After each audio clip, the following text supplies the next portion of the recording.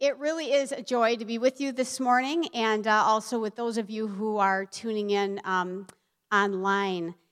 Early in January, I was asked by Northbrook Church to preach at one of their Sunday sermons or Sunday mornings. They were in the middle of a series called Taming the Dragons on mental health.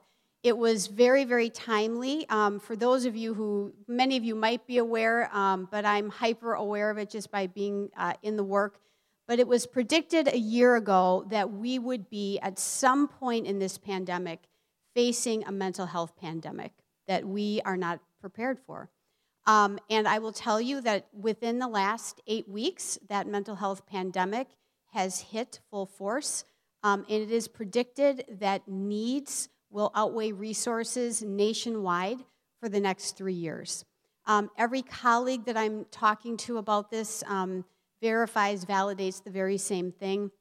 And so I would just really, really covet your prayers for all mental health practitioners, whether they're in a big medical conglomerate, doing it private practice, the way many of us are, or in different clinic settings as well. But the needs are unbelievable. But in this sermon that I did, they wanted me to do it on depression and anxiety, which are two of my favorite topics to talk about. It's, as a therapist, it's something that I work with in, I would say, the majority of clients because it's so prevalent, and something that the majority of my life, starting at age 5, it finally got diagnosed and treated at age 35. I'm turning 54, so it's been a long time. I have suffered with both.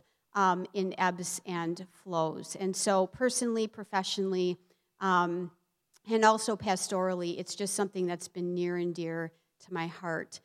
I had decided that I was going to take, though, during that sermon, a much more pastoral perspective and approach on the topic. You can get a lot of good information on depression and anxiety. I think resources and education has really increased because of this pandemic that we're in. So I'm going to give you a little bit of facts and figures, but really want to be able to provide a pastoral perspective for you. It was very well received. You never know how a sermon like this is going to be received, and decided that because of that, I would dust it off and share it with you this morning as well. The last song that we sang, in my Father's house, there's a place for me. There's a place for us. When the Gospel of John talks about the Father's house, it's talking about referencing a temporary dwelling that after life in this body, we go to rest with Jesus until the second resurrection, until Jesus comes again.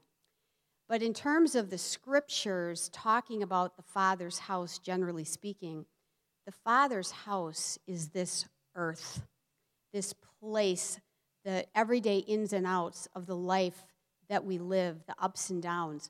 And so the text that I'm going to be using this morning is Psalm 23 that talks about the presence of God in so many different ways, shapes, and forms that meets us in every aspect of life because God makes his dwelling with human beings in everything they face, including depression and anxiety.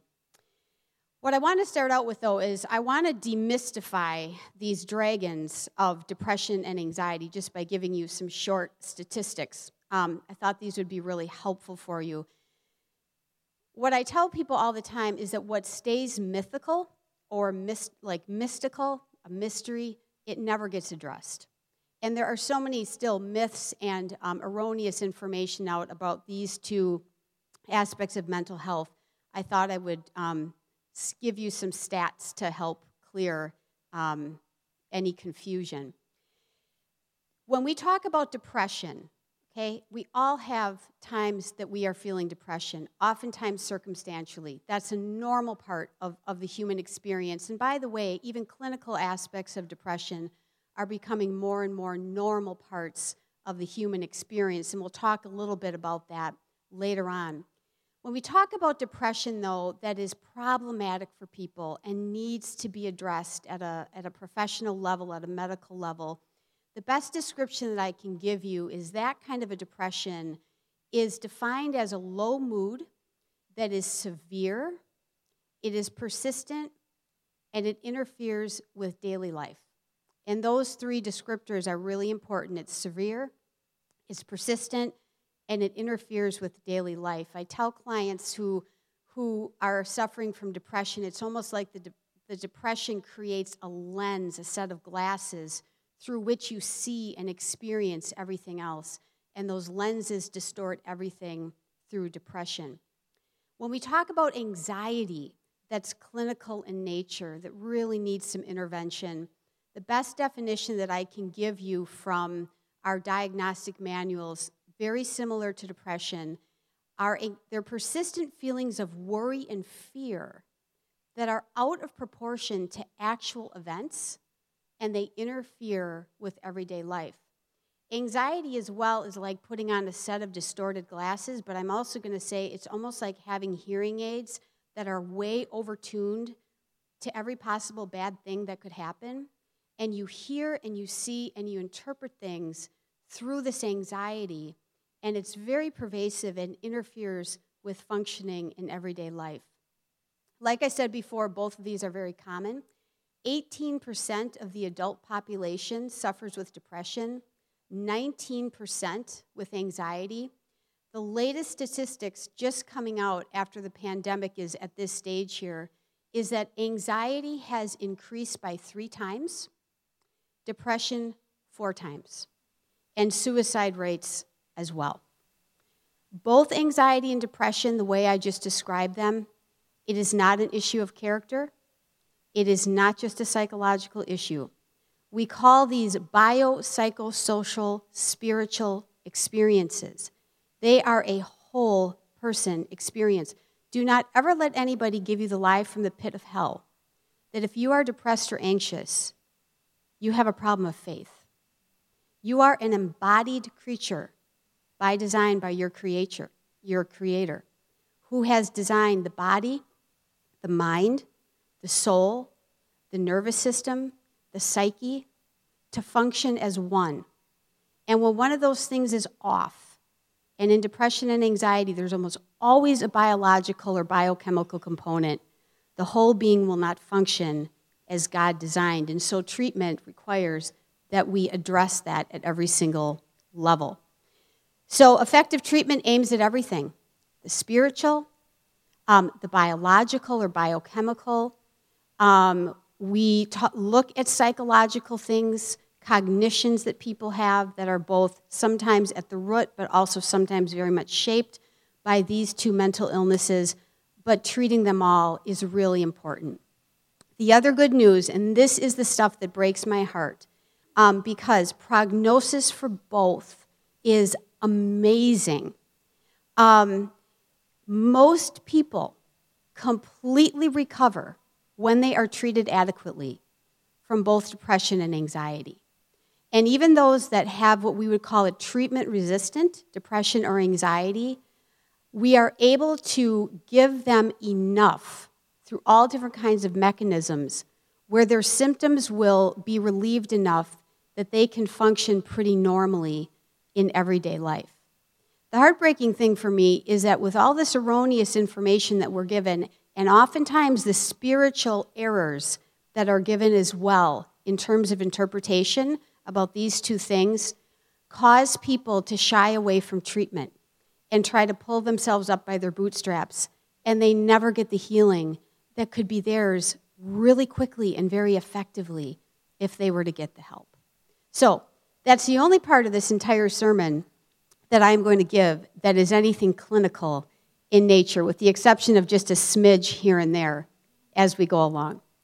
But one of my favorite psalms, and by the way, I'm not just preaching out of this because it's my favorite psalm, but it is one of my favorite psalms, is Psalm 23. And I've said to people before, it is so interesting to me that this psalm is mainly read at funerals, often at funerals, but the more I look into this psalm, it is not a psalm for death.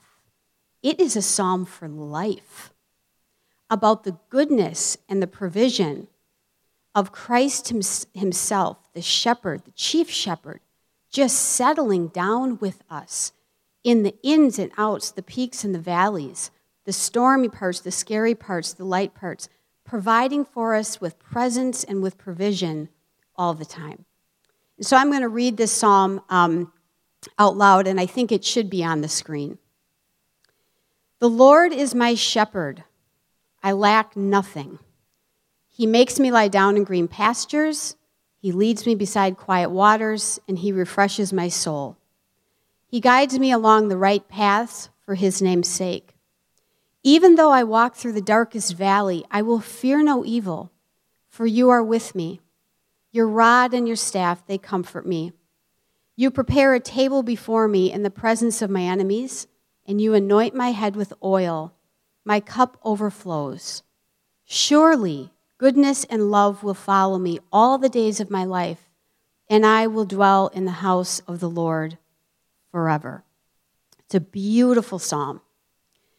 One nice gift about having some anxiety as a human being is that it can force some order and structure in my life because, it can be a little OCD. So typically when I prepare a sermon, I like to kind of chunk it around different themes. And so for those of you who like to stay organized, for those of you who are random, don't worry about remembering this. But there are 5 themes this morning from this psalm related to how God meets us in these places of our anxiety and our depression that I think this psalm just embraces. They are the themes of acceptance, the theme of embracing limits, the theme of recognizing the real enemies, the theme of embracing what our true identity is, and embracing that goodness is available to us all the time, in the here and now, smack dab in the middle of the bad. Acceptance, limits, enemies, identity, and goodness. Acceptance, it all belongs. And when I say it all belongs, I am not saying everything is good. Depression and anxiety in and of themselves are not good. Death from viruses we cannot control are not good. When I talk about acceptance and everything belonging, it means that our Creator and our Shepherd, Jesus, has made room for everything that we would experience as a human being. In fact, he took it into himself on the cross. That's a whole other sermon. But acceptance, embracing that it all belongs, means that there is nothing that catches our Jesus off guard, and nothing that he doesn't settle right in and meet us with provision in. There was a study in my professional organization that came out a number of years ago that was taking a look at what is it that causes therapists to become impaired, meaning therapists that turn towards drug and alcohol to deal with stress, how they get burned out in particular. And there were 2 things that this study discovered. The first is that there are really 2 attitudes that therapists embrace that were uncovered in this study that lead to burnout. The first attitude is, I should be above experiencing whatever my clients are experiencing, that somehow by virtue of me doing this work, I should be above the human experience. The second attitude that was uncovered is that if I do experience, God forbid, something that my clients experience, I ought to be able to dig deep and find internal resources to get myself through it and out of it. As I was looking at those 2 attitudes, it dawned on me that I have heard these 2 attitudes in another place. And it isn't just with therapists. It's with Christians. That because I am a Christian, I should be above and live transcendent of the human experience. And God forbid, I experience anything that other human beings experience.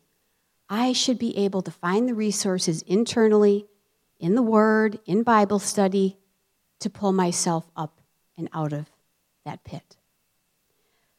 One of the most beautiful aspects of Christianity is that our chief shepherd was a fully functioning human being.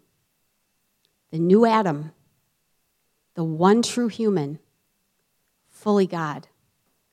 That completely reframes the human experience. The human experience is what God uses, what God embraces, where God meets us. Don't be fooled by the lie that the normal human experience, which includes the ups and downs of things even like depression and anxiety, are somehow something that Christians need to transcend. We are human beings because we are made in the image of our Creator. And Jesus was the one true human who has showed us the way back to our true humanity. It belongs. The psalm references things like the whole picture. There's meadows and there's quiet waters. Then there's dark valleys, but there's also high places. There's enemies, there's missteps, but there's also things like the rod and the staff and the table and the cup and the oil and all these things. There's good and bad all mixed in. This is the experience of the sheep, the experience of people who follow God. God says, don't be afraid. I get it. I've made room for all this, and I'm going to meet you right here. Acceptance means God's economy, his kingdom, has made room for the human experience. The human experience is not a bad thing. It's not as it ought to be, but it's not all bad. It's a beautiful, sacred thing, and God meets us in that place. Part of acceptance also has to do with accepting limits. And this psalm, it doesn't tell us this explicitly, but it does tell us implicitly that there is a gift of limits. The fact that this psalm references that sheep are led by quiet waters and they lie down in still meadows, that the shepherd has to carry protective equipment and have certain skills, imply that the sheep that this psalm is referencing have limits. They don't always know the way because they're not omniscient. They're not stupid, but they're not omniscient. Sometimes, they have a misstep off the path. They get curious. They get distracted. They get tangled up.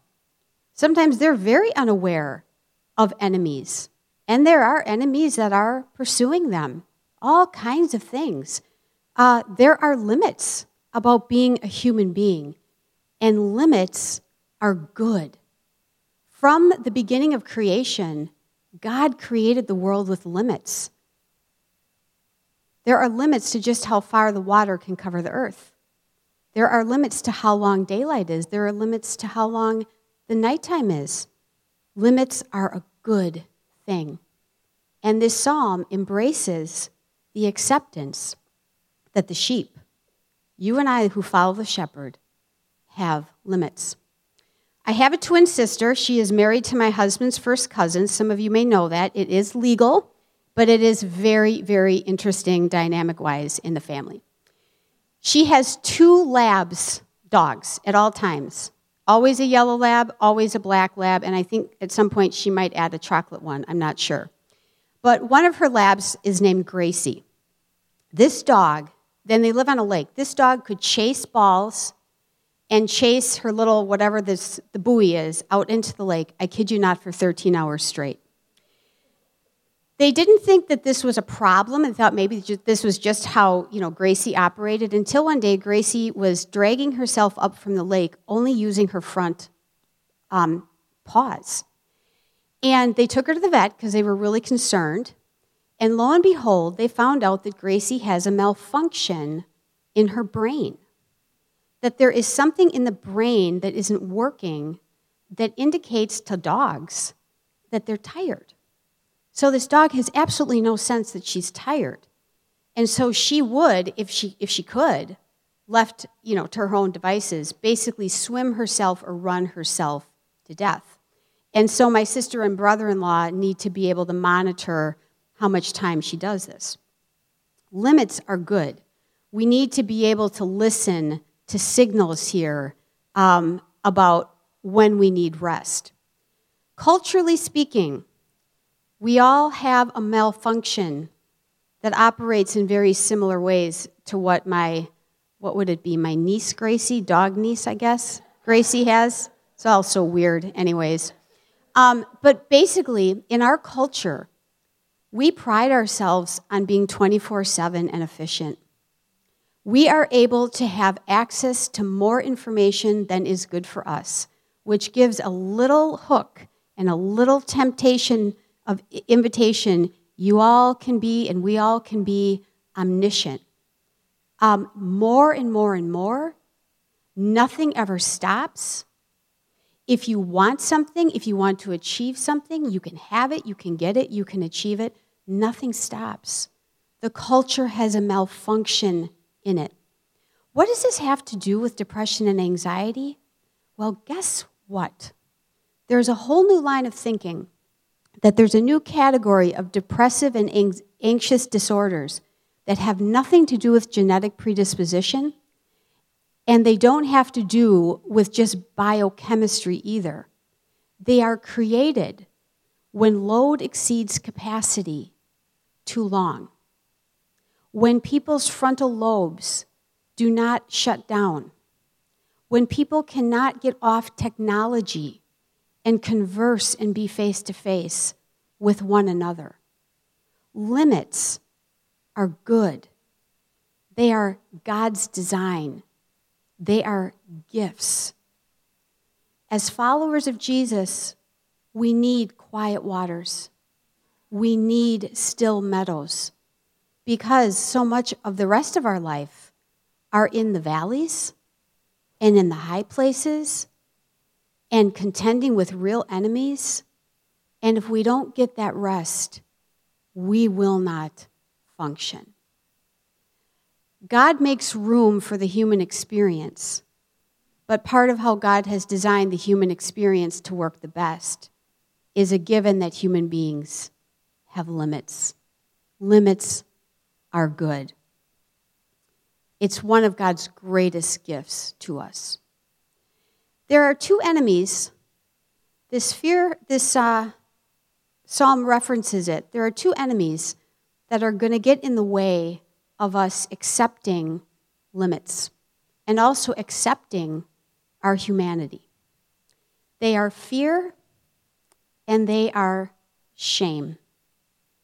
And again, implicitly, this psalm is referencing that these two things would be present. Now, before I talk about the downside of fear and shame, I do want to tell you that we all need to have a degree of fear and we all need to have a degree of shame. The way that I would define a healthy fear is that it is a sober awareness that there is danger or something that needs to be avoided or we need to be careful about. But it's in proper proportion and it leads to protection. It leads to goodness. It leads to thriving. But it is fairly accurate. A sober awareness. People who do these crazy, like rock scaling things and jumping off of things, they've done brain studies on people like this. Have you guys heard this? And they've discovered that the fear response in the brain is not functioning properly. That's why they're so brave, because they have no sense of fear. We need to have enough sober awareness so we're not getting into dangerous stuff. We also need to have a healthy degree of shame. Shame gets a terrible rap, and there's parts of it that ought to. But we need to have shame that tells us, oh, I have crossed a line. I have done something wrong. I have harmed another person. I have violated my own integrity, or we would be sociopaths. We also need to be able to have a degree of shame that says, oh, darn it, I have limits. Gosh, I really wanted to run this marathon, but you know what? I'm almost 54, and my knee is just not going to let me. Or, man, I really wanted to pull an all-nighter to get something done, but, man, I'm pooped. That kind of natural shame is a gift as well. We need some fear and we need shame. The kind of fear and shame that are enemies, though, are not like that. They are very, very distorted. And by the way, both depression and anxiety will increase both. I'm going to say that again. Depression and anxiety will increase the toxic experiences of both fear and shame. This is the message that fear has. Everything is scarce. Get as much as you can while you can. I was at the Y this week, finally back, doing some weightlifting, and they have TVs everywhere. It drives me nuts. And as I'm doing this one set of machines, I'm looking at these lines, and on one TV it says, basically, race for the vaccine. And by the way, I'm so thankful for the vaccine. It's just the language that drives me crazy. Race for the vaccine. And then on the other screen at the same time, it was panic at the pumps. You know what this says? Scarcity. Like panic at the pumps, panic at this, fear about this, fear about this. The media sells through fear. And I'm not saying there aren't things we need to be soberly aware of, but fear screams, there is not enough, never enough, hoard it, get it while you can, at anyone's expense. Jesus the shepherd says, look at the lilies. Consider the birds. I know there's a lot to be concerned about here, but I will give you what you need when you need it. In Jesus, there's enough. And by the way, what we know about why there's true scarcity, whether it's in our neighborhoods or whether it's around the world, has nothing to do with God not providing. It's with God's human beings hoarding and misusing resources. It is not God's fault. There's always enough. But fear will scream, there's never enough. So keep hustling, keep scrambling, keep pushing the limits to hoard more time, hoard more stuff, hoard more relationships, whatever it may be. And anxiety and depression just distort that even more. The message that shame has, it's not that there isn't enough. It's that I am not enough. I am defective. My sins, my mistakes, my deficits, the things that people misunderstand about me, tell me I'm defective, I'm not enough. I don't make what another person makes. I don't have what another person has. I don't have the smarts another person has. I am not enough. Those are the perpetual enemies that have been around from the beginning of time. Go back and read the account of that serpent when things were still all good all the time. He was breathing fear and defectiveness. Hoard what belongs to God. He's keeping something from you. And you will be less than human if you don't eat from that tree. Fear and shame are the enemies that keep us from accepting our humanity, accepting the humanity of others, and accepting limits.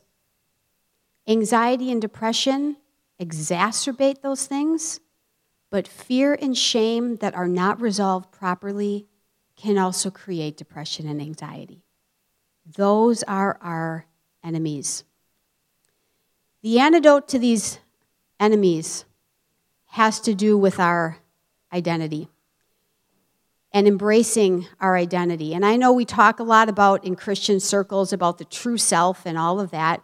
And I think sometimes we could be drilling down and looking at our navel for a long time and never really figure out who the true self is. So that's not what I'm going to be, guiding us into this morning. But what I am going to do is talk about identity really quickly, just from the perspective of sheep. For a long time, I'm always intrigued by the metaphors that Scripture uses for human beings. And sheep has always intrigued me, but I've gotten it wrong for a long time. For a long time, I thought that sheep were dumb, that they had really small brains, which they probably do because they have small heads, but they're not dumb. I just read something recently when I was preparing for this sermon a couple months ago about actually that sheep are amazingly smart, that they have survived domestication. And they're smart for a couple of reasons. One is they are very communal creatures. Apparently, right after a lamb is born, it will immediately seek the herd because it knows that that is how it's going to survive. It needs its people. But the other thing that is remarkable about sheep is not only are they communal and they know they need that for survival, they also, and I mean truly, when John, I think it's 10, talks about the sheep hear the shepherd's voice, do you know that sheep, even though they're very communal, each one of them, they can learn the specific intonation of the voice of their shepherd? That was verified by a modern-day shepherd. I just read an article that he wrote. Sheep are amazingly smart animals. They're communal, and they are attuned to the voice of their shepherd. If we want to boil down to our identity in Christ being the simplest thing, we attune our voice to the one who sees us and loves us as the one individually, knows everything about us, and, not but and. Our single identity that is seen, known, and loved is completed in other people. I am not talking about marriage. I'm not talking about romantic relationships. I am talking about being in community with other human beings. God's people is primary, but I think all of humanity is all part of that as well.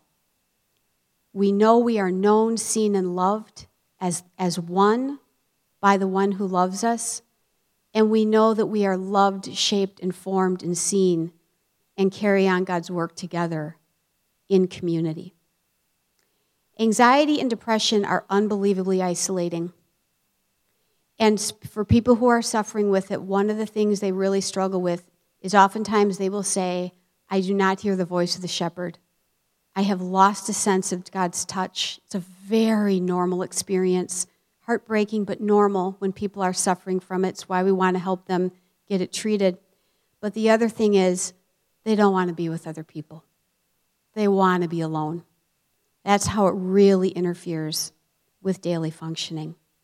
So, our identity, we are valuable and we are vulnerable. And Jesus knows that that's both. And we can embrace that in ourselves. What I want to end on this morning is this, the theme of goodness in the here and now.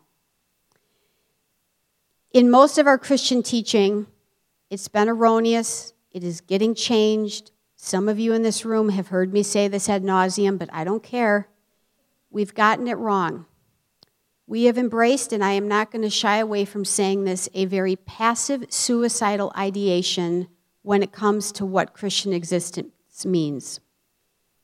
We were sinners, we were saved, and now we're trying to do really good Christian things and get more people to be Christians so that one day we can leave this God-forsaken place and go to heaven. That is not a healthy way to live. Psalm 23 is so implicit about the reality God loves this place. God makes his dwelling here in creation with people. Loves the trees, loves the flowers, loves the birds, you name it, loves this place. Always has, always will. Dwelling is here. So often, one of the things that adds to our depression and anxiety is that we forget that we don't have to wait till the then and there to experience God's goodness. God's goodness is here and now, and it's a foretaste of what is going to be fully complete in the here and now one day when Christ comes again. Listen to how David ends this psalm.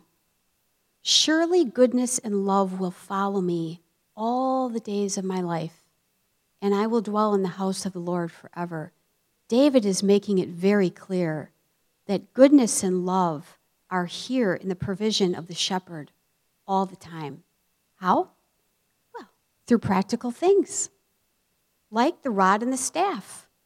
In modern day language, we could say medication, we could say therapist, we could say good food, we could say exercise, good companionship, whatever it may be. But practical things. Goodness is here, chasing us in the here and now. How about this table that we're talking about? Well, it means that Jesus is generous. Jesus hosts us. Jesus shows us off in front of the enemies of fear and shame. And we could get into the more of the literal meaning of that, but I don't even think it's necessary. The reality is that in the here and now, our shepherd sets a table for us and with us to express to our enemies, this one is mine. And this one also belongs to a whole group of people that I know, I love, and I have purposed to bring forth my goodness in the here and now on this earth. The provision of the shepherd is in the here and now. We don't have to wait for the then and there. It's a whole reframe. And we'll miss the goodness and the provision if we're not able to reframe that. So, how do we tame these dragons of depression and anxiety? Well, if you're suffering in some of the ways I talked about early on in those stats, get the help that you need. Relief is available. Like prognosis and treatment is so effective, it's so good. And if you don't have to see me, but I'm happy to get you connected to some people that you could. But pastorally and theologically speaking, we let the shepherd provide goodness, chase us with it day in and day out. In the house of the Lord, this place, our daily lives, the meadows, the valleys, the peaks, even in the midst of the enemies, and we're comforted by that.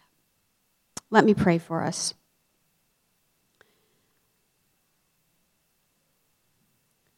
Lord Jesus, thank you so much that you are a God who took on humanity, flesh and blood. And not because humanity was so terrible, but because you wanted to repurpose and reclaim humanity. We also thank you that we do not have to wait for some transcendent day or place to experience your goodness and our identity and purpose. It is in the here and now, in the everyday places of life. I ask that you would take whatever little nuggets fit and that are of you, and you would tailor-make them to each soul here to provide comfort, to provide healing, but also to provide a more fully functioning humanity in each of us individually and us corporately. And then, Lord Jesus, I also pray that as we continue to embrace you as the one true human who is also fully God, and we grow in our humanity, that there would be something amazingly and refreshingly attractive about Christianity that right now most of this culture, and for good reason, is unable to see. We ask this in the powerful name of the crucified, resurrected, ascended Lord Jesus. Amen.